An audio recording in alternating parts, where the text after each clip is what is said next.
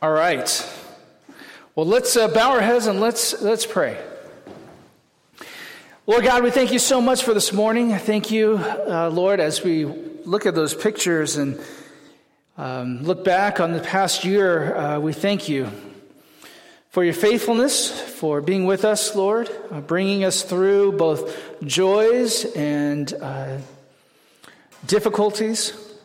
Lord, you show yourself faithful. We thank you, Lord God. And Lord, we pray as we get into your word, may you speak to us. May your Holy Spirit move in our hearts and in our minds. And Lord, we give you this time in Jesus' name. Amen. How many of you, any of you college football fans? Anybody? A few? Okay. You know, this past Monday, they had the college football championship. So we have a new college football champion for the year. I know many of you aren't big sports fans, but indulge me for a little bit this week. I'm going to show you a picture, and I want to see how many of you can identify what these images have in common. And you know, what do these images have in common? Okay, sports, yes. That is the obvious one. Definitely sports. Anything else?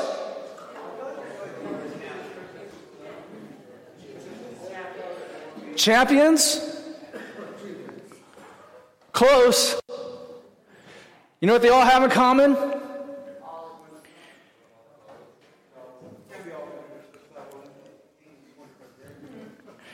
They represent teams that lost championships.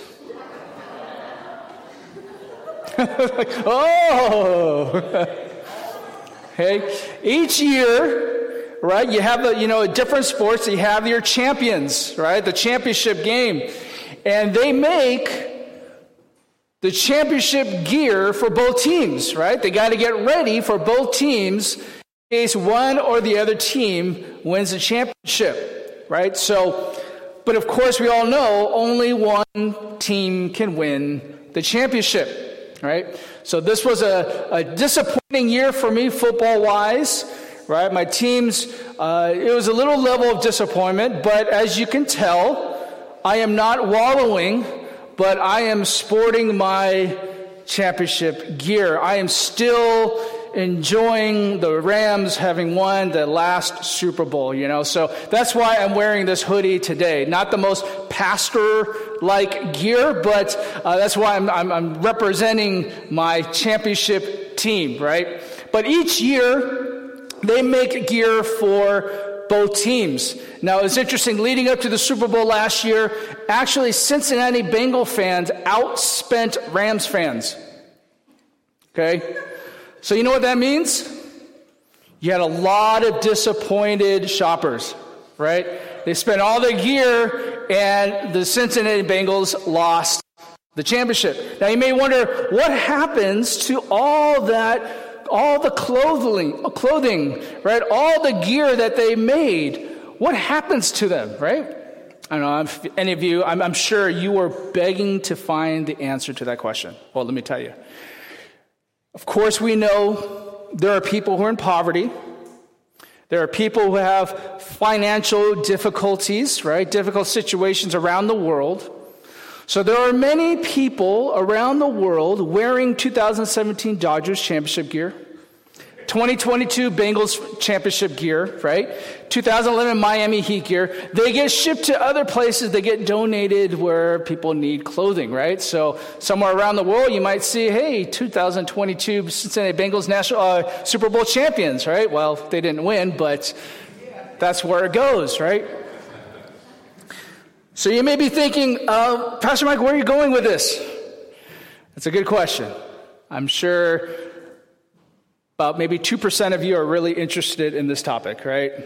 And I'm probably half of that 2%, so it's probably mainly only me that's really interested in this.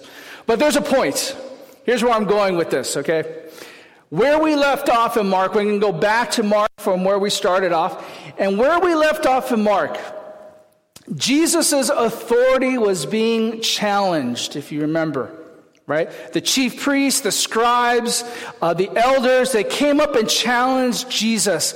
And once again, today we will see his opposition come to challenge Jesus. This time, his critics are going to team up together. Now imagine the scenario where you have, like I say, today, you have different political parties or different people with different beliefs, right? Who are used to challenging each other, debating each other, disagreeing with each other. But they all come together with a common goal because they have a common opponent that they want to defeat. Now I bet in their minds, we're going to see today, that Jesus' critics, his opponents, I bet I can just imagine in their mind when they're coming to Jesus, they plotted together, they came together, and they said, we have it. We're going to get him this time. We're going to defeat him. We have the winning formula to finally beat Jesus, to catch him, to trap him. Because they conspired and they come up, and we're going to see there's going to be 3 attempts, 3 challenges to Jesus. So I'm using my imagination. I can picture them coming up to Jesus with their long robes, but behind their robes, I picture they're sporting their championship shirt. Their shirt is going to read Sanhedrin 3, Jesus 0. I imagine that they're going to be so confident, we're going to get him this time. We've challenged him before, but this time we're coming together, we're going to stump him. We got him where we want him. Was that a stretch? Okay, that's probably the biggest stretch of a sermon analogy that I've used. But you won't forget it. Okay, in our time in Mark, wrapping up, right? They're going to challenge Jesus, right? But they're going to say we're going to want to win. We're going to defeat Jesus. But defeating Jesus this time is not about a score. Defeating Jesus is going to mean life and death. Defeating Jesus means his death. It's not just a score. This time it's his death. Now, I mentioned before they tried to previously challenge Jesus, but now they have a strategy. And if I've mentioned before, in our time of Mark, we're almost done in Mark. And my hope for us when we've been studying and we've been looking at Mark, my hope is that we will see Scripture more than just quotes, more than just little messages in a fortune cookie, more than just little memes kind of things to hold on to, remember, but that we're going to see the story unfold. That what we see in the Gospels is firsthand written accounts, eyewitnesses of Jesus, who he is, what he taught, what had happened, and what he's going to do, right? So as we're seeing these things unfold, especially as we're going to this part in Mark, what we're seeing is the events that's going to lead up to his eventual death and resurrection. That all these things happened in history and time and place. So hopefully we get this idea. And where we are in Mark, Jesus is just days away from the cross. Now we're a couple months away from the cross or in our time. But in this time in Mark, he's days away from the cross. So imagine that. You're Jesus. You've been spending these years traveling, teaching the people, healing people, meeting people's needs, being challenged, and now you know you are days away from the cross. We're going to pick it up in Mark chapter 12, verse 13. And I mentioned his challengers. The first challengers that come up is the Pharisees and the Herodians. Verse 13 reads like this. And they sent some of the Pharisees and Herodians to him in order to trap him in a statement. And they said to him, Teacher, we know that you are truthful and defer to no one, For you are not partial to any, but teach the way of God in truth. Is it lawful to pay a poll tax to Caesar or not? Shall we pay or shall we not pay?"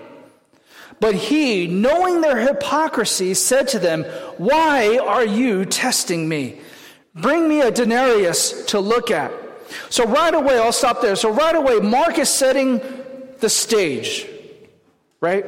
They're setting a trap for Jesus, but Jesus is very aware of what's happening. Do you recognize what their strategy is? The Pharisees and Herodians come together, and they want to propose a dilemma, trap him in a question. And their question is to Jesus, is it lawful for us to pay the poll tax to Caesar or not? Now you may think, what's the dilemma? All right, what's the dilemma that they're posing with Jesus? If you remember in the previous chapter, the elders, the scribes, they came up to Jesus and they questioned his authority. Who gives you the authority to say and do these things? And Jesus proposed his own question to them. And he says, if you answer this question, I will tell you by whom gives, how I got this authority. And Jesus asked them, by which authority did John's message, his baptism, come from? Was it from God or was it from man? And it stumped them. It stumped the religious leaders. Why? Because they knew if they say John's message of baptism was from God, then they're guilty because they rejected it. They rejected what John the Baptist's message was. So now they're guilty. But if they say it's from man, what did they fear? They feared the people.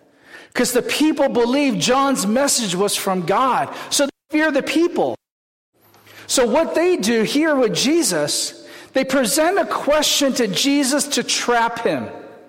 Because if Jesus says not to pay the tax to Caesar, then what does that make him out to be? He's opposing the government. He's opposing Roman rule. So he's going to be made an enemy from the Roman government, right? If he says to not pay the tax, wait, did I get that wrong? Let me get that wrong. If he says to pay the tax, what is it going to do? It's going to be unpopular with the people, right? Say pay the tax. The people, they didn't like paying the tax to Caesar. So they're saying, let's set him up.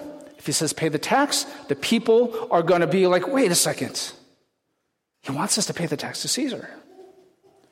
Dent his popularity with the people. If he says not to pay the tax to Caesar, then he makes himself an enemy out of Caesar. You follow the dilemma there? Right? Jesus tried to propose a question to them, and they were in a dilemma, so they said, well, let's put a dilemma to Jesus. But what ends up happening? How does Jesus respond? Verse 16, and he brought one, and he said to them, whose likeness and inscription is this? And they said to him, Caesar's. And Jesus said to them, render to Caesar the things that are Caesar's, and to God the things that are God's. And they were amazed at him. See, the Pharisees and Herodians, they thought they had Jesus with this question. Who would he align with? Who would he sympathize with more? Surely, I'm sure they expected him to say, give to God, right? He'll align with God. And then we can set him up to be against the emperor, the government. And we'll have cause to bring him up to be arrested, right? But Jesus' response is wise.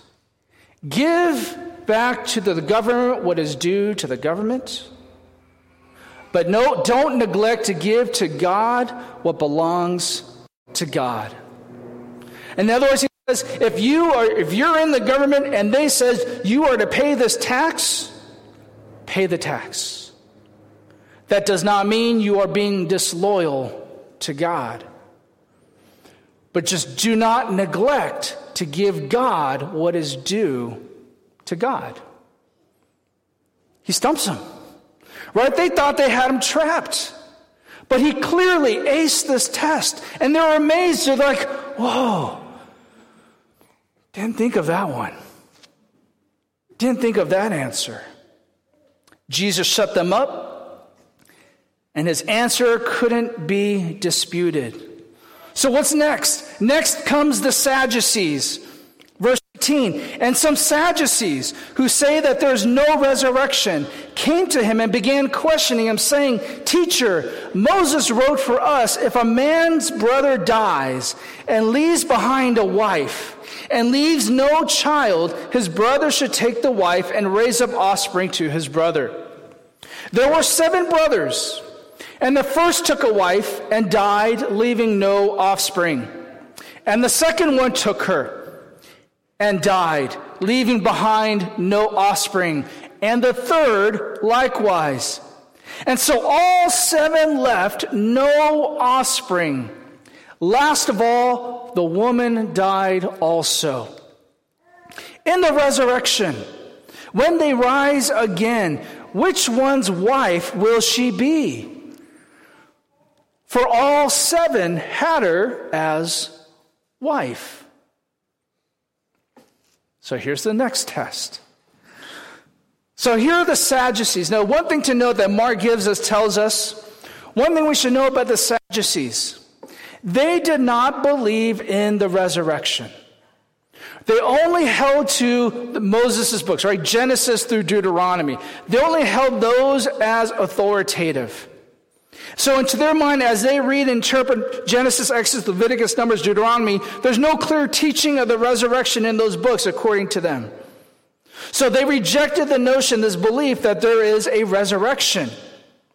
But they're using this, right? They're quoting Moses, and they're proposing this scenario, this hypothetical scenario. Right, because there was a tradition, right? So if someone marries a woman and they have no child and he dies, that it was a custom for the brother to take the woman as a wife, to honor the widow so that she is not left without help or support, and also to honor the name of his brother. Now, if have siblings, I'm sure you're thankful we don't follow this custom, right? We are thankful this custom, we are not bound by this custom. But this is the scenario in which they present to Jesus. So Jesus, right, you could tell they don't believe in the resurrection. I think they're trying to pose this question to strike down this idea of resurrection, but also to trap him. A modern question would be something along the lines of, if someone remarries for whatever reason, and we go up to heaven, who's married to who? I don't know if you ever thought of that, right? That's the question. How does Jesus respond? Jesus said to them, is this not the reason you are mistaken? That you do not understand the scriptures or the power of God? For when they rise from the dead, they neither marry nor are given in marriage, but are like angels in heaven.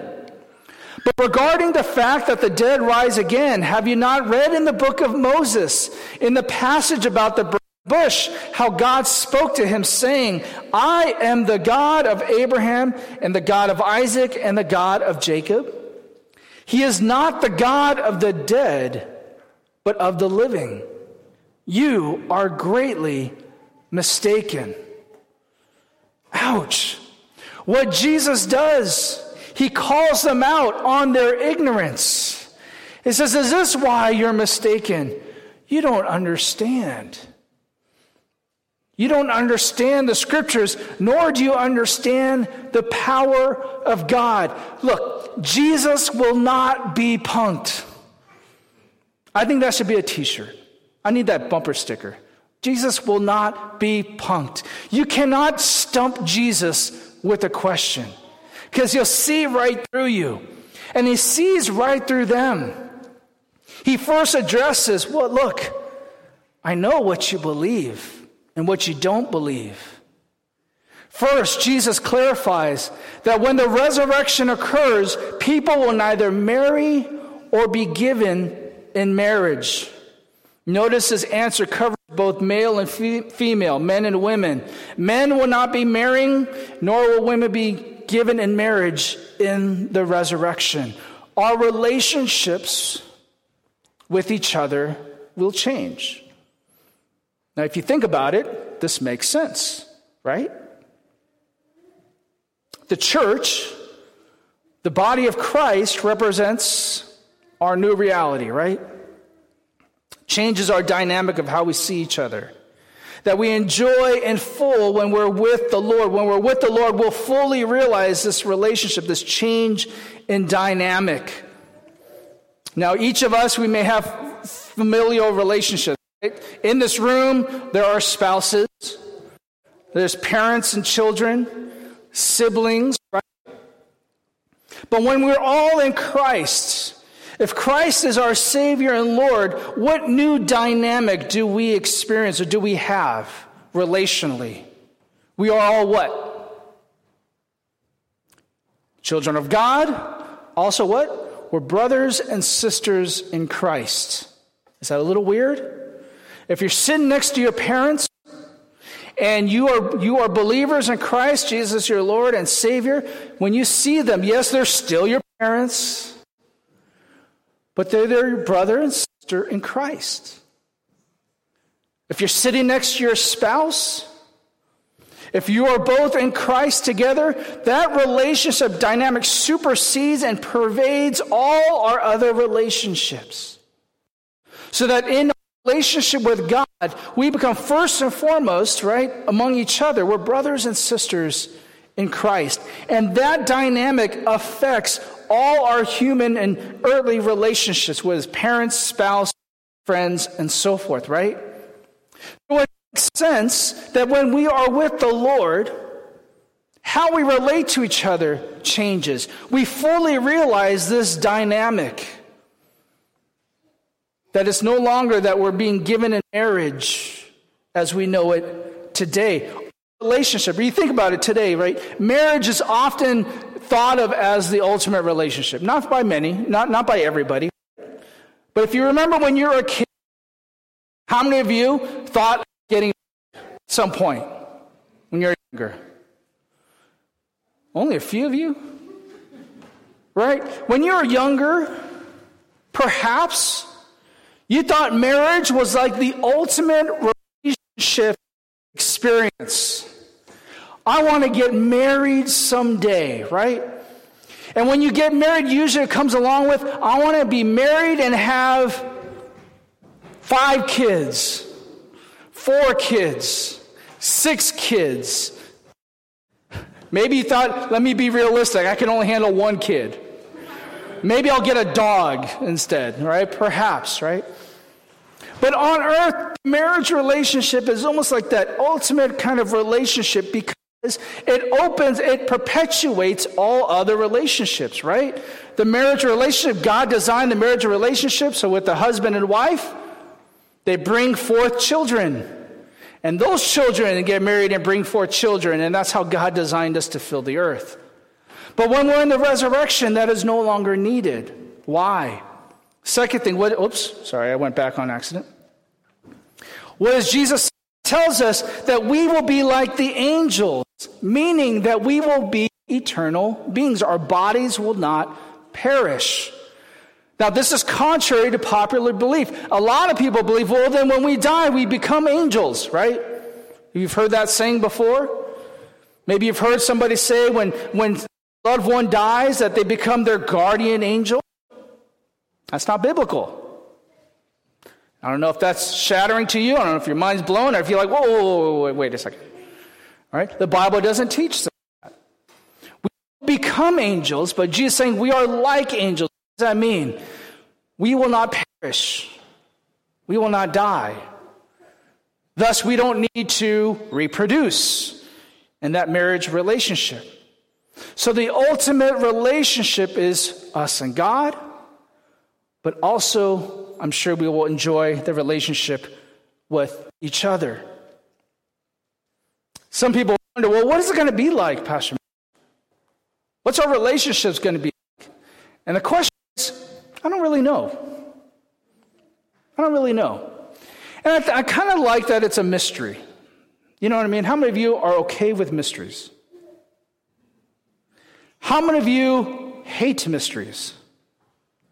You want to know what it's like, and it's a stumbling block for you. I kind of like that it's a mystery, that we don't fully know what it's going to be like. But here's the third thing that Jesus points out.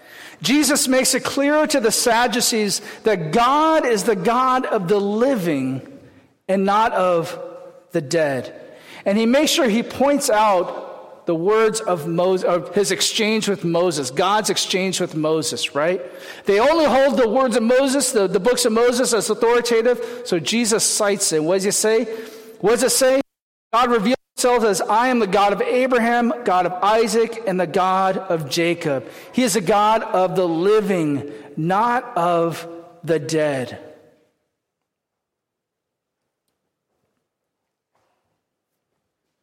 I think our relationships will change, but we'll be aware of each other after we die. I think there's some evidence to point that after we die, we'll be aware of each other.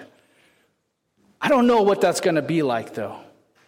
Right? I don't know if we're going to be able to spend eternity. I don't know if you've thought of this and when we get to heaven, I want to ask David. So just be honest with me. Were you really scared about Goliath? I'm sure David is going to hope that no one asks him about Bathsheba, though.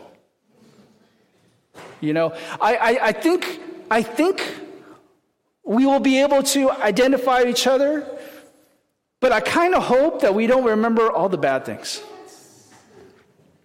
There's a lot of things I hope no one asks me about, or that I don't want to remember. Right? But I think what's important for Jesus to say is that, look, he is a God of the living, not of the dead. That's our great hope that we have. So here again, the Pharisees and the Herodians, they failed to trap Jesus. And then the Sadducees tried to set up Jesus, but only to be caught in their own ignorance. Jesus calls them out. So finally, the third scenario. Here comes a scribe. And one of the scribes came and heard them arguing, and recognizing and answered them well, asked him, what commandment is the foremost of all? What is the greatest or foremost of all the commandments? Now here's a scribe with a trick question, right? How do you rank God's commandments? Parents, how many of you have ever been asked this question? If you have multiple kids. So, which one's your favorite? Parents, ever been asked that? Parents, look at your kids. Don't give it away. How many of you ever been asked that question? So which one's your favorite? I've actually seen some parents who are a little too brutally honest. And they say, oh, that's easy. Definitely so-and-so. That is the incorrect answer. Especially in front of your kid. What's the correct answer? I love them all the same. Hopefully that is your truthful answer, right? Just for my own kids' sake, that is our answer. We love you all equally the same. Truthful. I was going to say, may God strike me down if that's not true, but I just mentioned earlier today, I got to stop saying stuff like that. But that is true. So that's the type of question they try to stump Jesus. Which one is the greatest? Which commandment is the foremost? No other gods before. No idols. No, take the Lord's name in vain. Which one is the greatest? Jesus answered, the foremost is, Hear, O Israel, the Lord our God is one Lord, and you shall love the Lord your God with all your heart, with all your soul, with all your mind, and with all your strength. The second is this, you shall love your neighbor as yourself. There is no other commandment greater than these. So here Jesus quotes Deuteronomy 6, chapter 6, 4 through 5, and Leviticus chapter 19, 18. Again, Jesus using the scripture that cannot be debated. Here in Deuteronomy 6, 4 through 5, Jesus quotes what's called the Shema, right? This was a confession of faith that the devout Jews would recite morning and evening, that they held on to. It affirms the unity of God, but also that covenantal relationship God has with his people. It's interesting, this commandment, so to speak, right, addresses our relationship with God. You shall love the Lord your God with all your heart, with all your soul, with all your mind, and with all your strength. Notice this relationship we have with God. One, it acknowledges he is your God, right? You shall what? Love the Lord your God. Secondly, what does it show? It shows the dynamic of the relationship you have with God, right? You shall love God. That's the relationship you ought to have with God. He is your God, and he is your God that you love. And the third thing, it's not just you kind of love it whenever you want, but what does it say? You love the Lord your God with what? All of your being. All of your mind, all of your heart, all of your strength. All of your being, you are to love the Lord your God. So what does Jesus do? He sums up all the commandments, the first, devoted to God. Love the Lord your God. All your heart, all your soul, all your mind, all your strength. And he says the second is this. Love your neighbor as yourself. Love your neighbor as yourself. No matter what you think of yourself, right? Whether you have a healthy perception of yourself, a good quote-unquote self-esteem or not, or whether you have a negative self-esteem or self-image. No matter where you think of yourself, we all love me some me.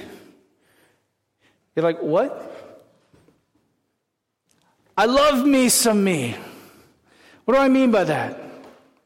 No matter what you say, it's positive self-image or not, you want to take care of yourself, right? We naturally love ourselves. We look out for ourselves. We care for ourselves. We do all these things for our benefit. What we desire, what we hope for, right? If we truly hated ourselves, wouldn't we just kind of appreciate the fact that we don't like ourselves? You know what I mean? If we really hate ourselves, we'd be like, yes, I'm miserable. I love being miserable because I hate myself, so I'm going to be miserable. You don't like being miserable because deep inside you want to love yourself. You want to care for yourself. You want to take care of yourself. You don't like being unhappy, nor should you be.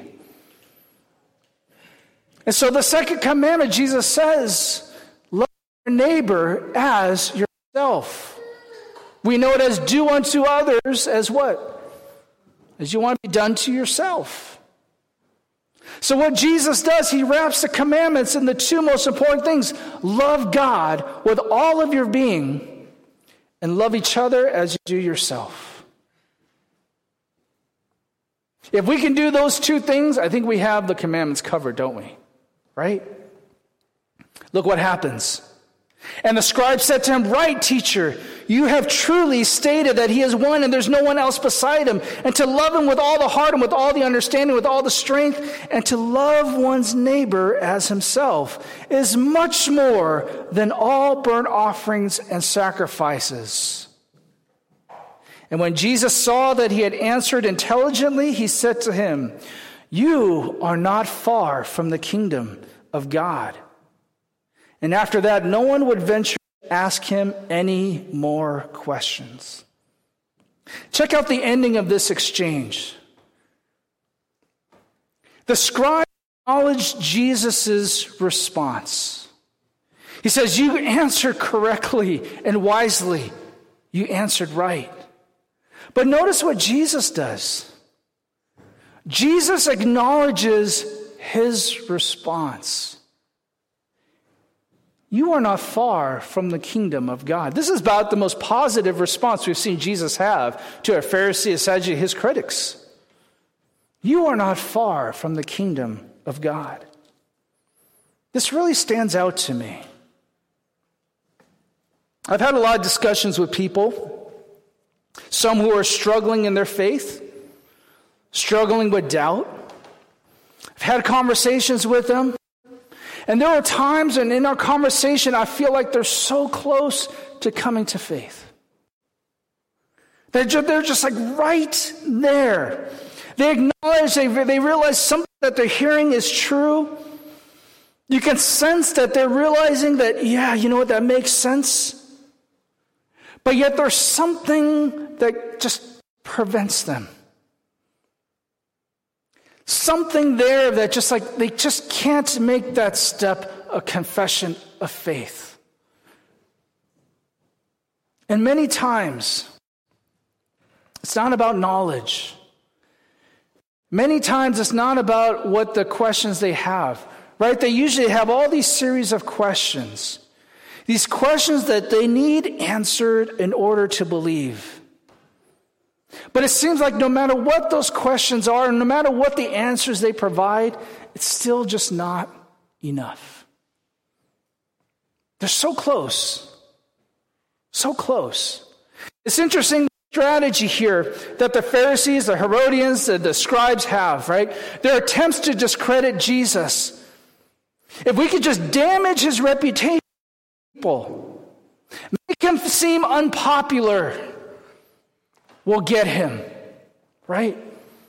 Maybe the people will turn on him. Maybe the people will realize that Jesus is not the guy to follow. Or maybe he will set himself up to be arrested. Or if we answer with our hypothetical questions, give up these scenarios, right? It'll make what he's teaching unreasonable, unbelievable. Perhaps if we distort his understanding of Scripture, trap him with questions that are unanswerable, we set him up to be wrong. Does that sound familiar? We can find ourselves in those kind of situations, whether it's yourself or people coming to you. People coming with questions. Trying to make Christianity unpopular, Jesus unpopular. Your answer is unreasonable, unanswerable. They will propose these hypothetical questions to make you feel like, see, you can't answer it, can you? That means Jesus isn't true. Christianity isn't true. My question to you today, can you answer that question? How far are you from the kingdom? I believe most of us here, if not a vast majority of us here, are on our way. We are there. We just haven't died yet. We're going to enjoy the kingdom of God. I believe most of us, and hopefully all of us at some point, that we'll receive the reception as we saw last week when the master said, well done, good and faithful servant. Enter into the joy of the master. I believe most of us, if not all of us, will receive that.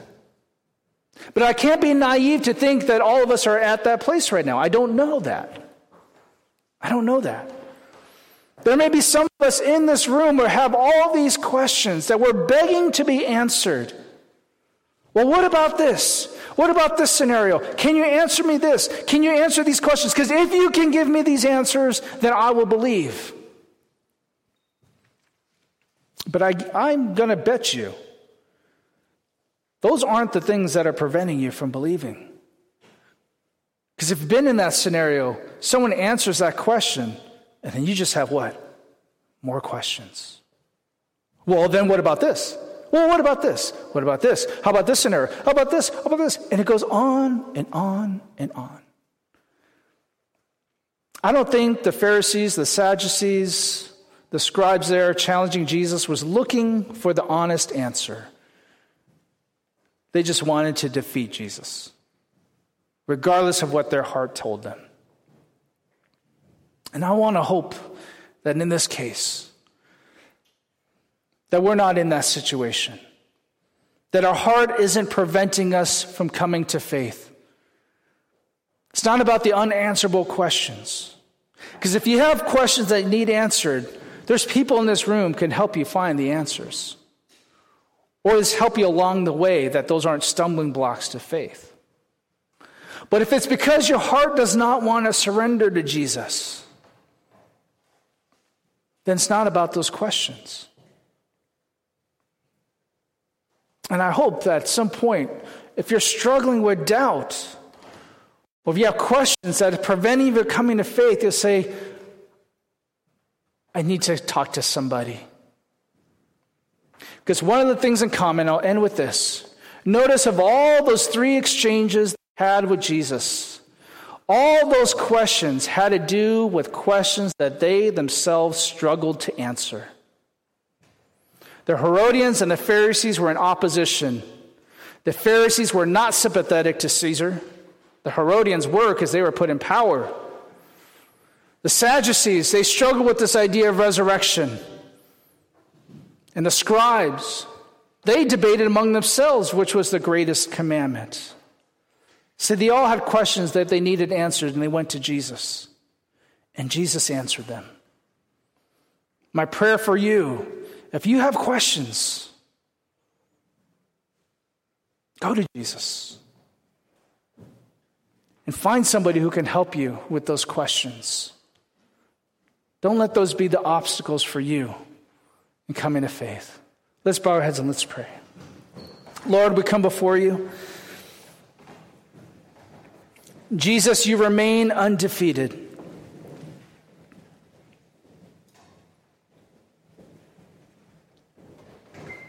You are undefeated.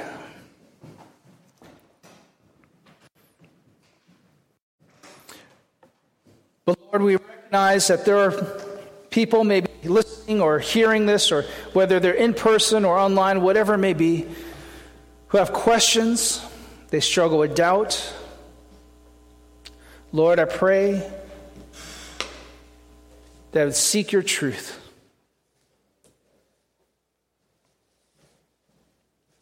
You are the truth, Lord God. We thank you, Lord God. We want to give you praise.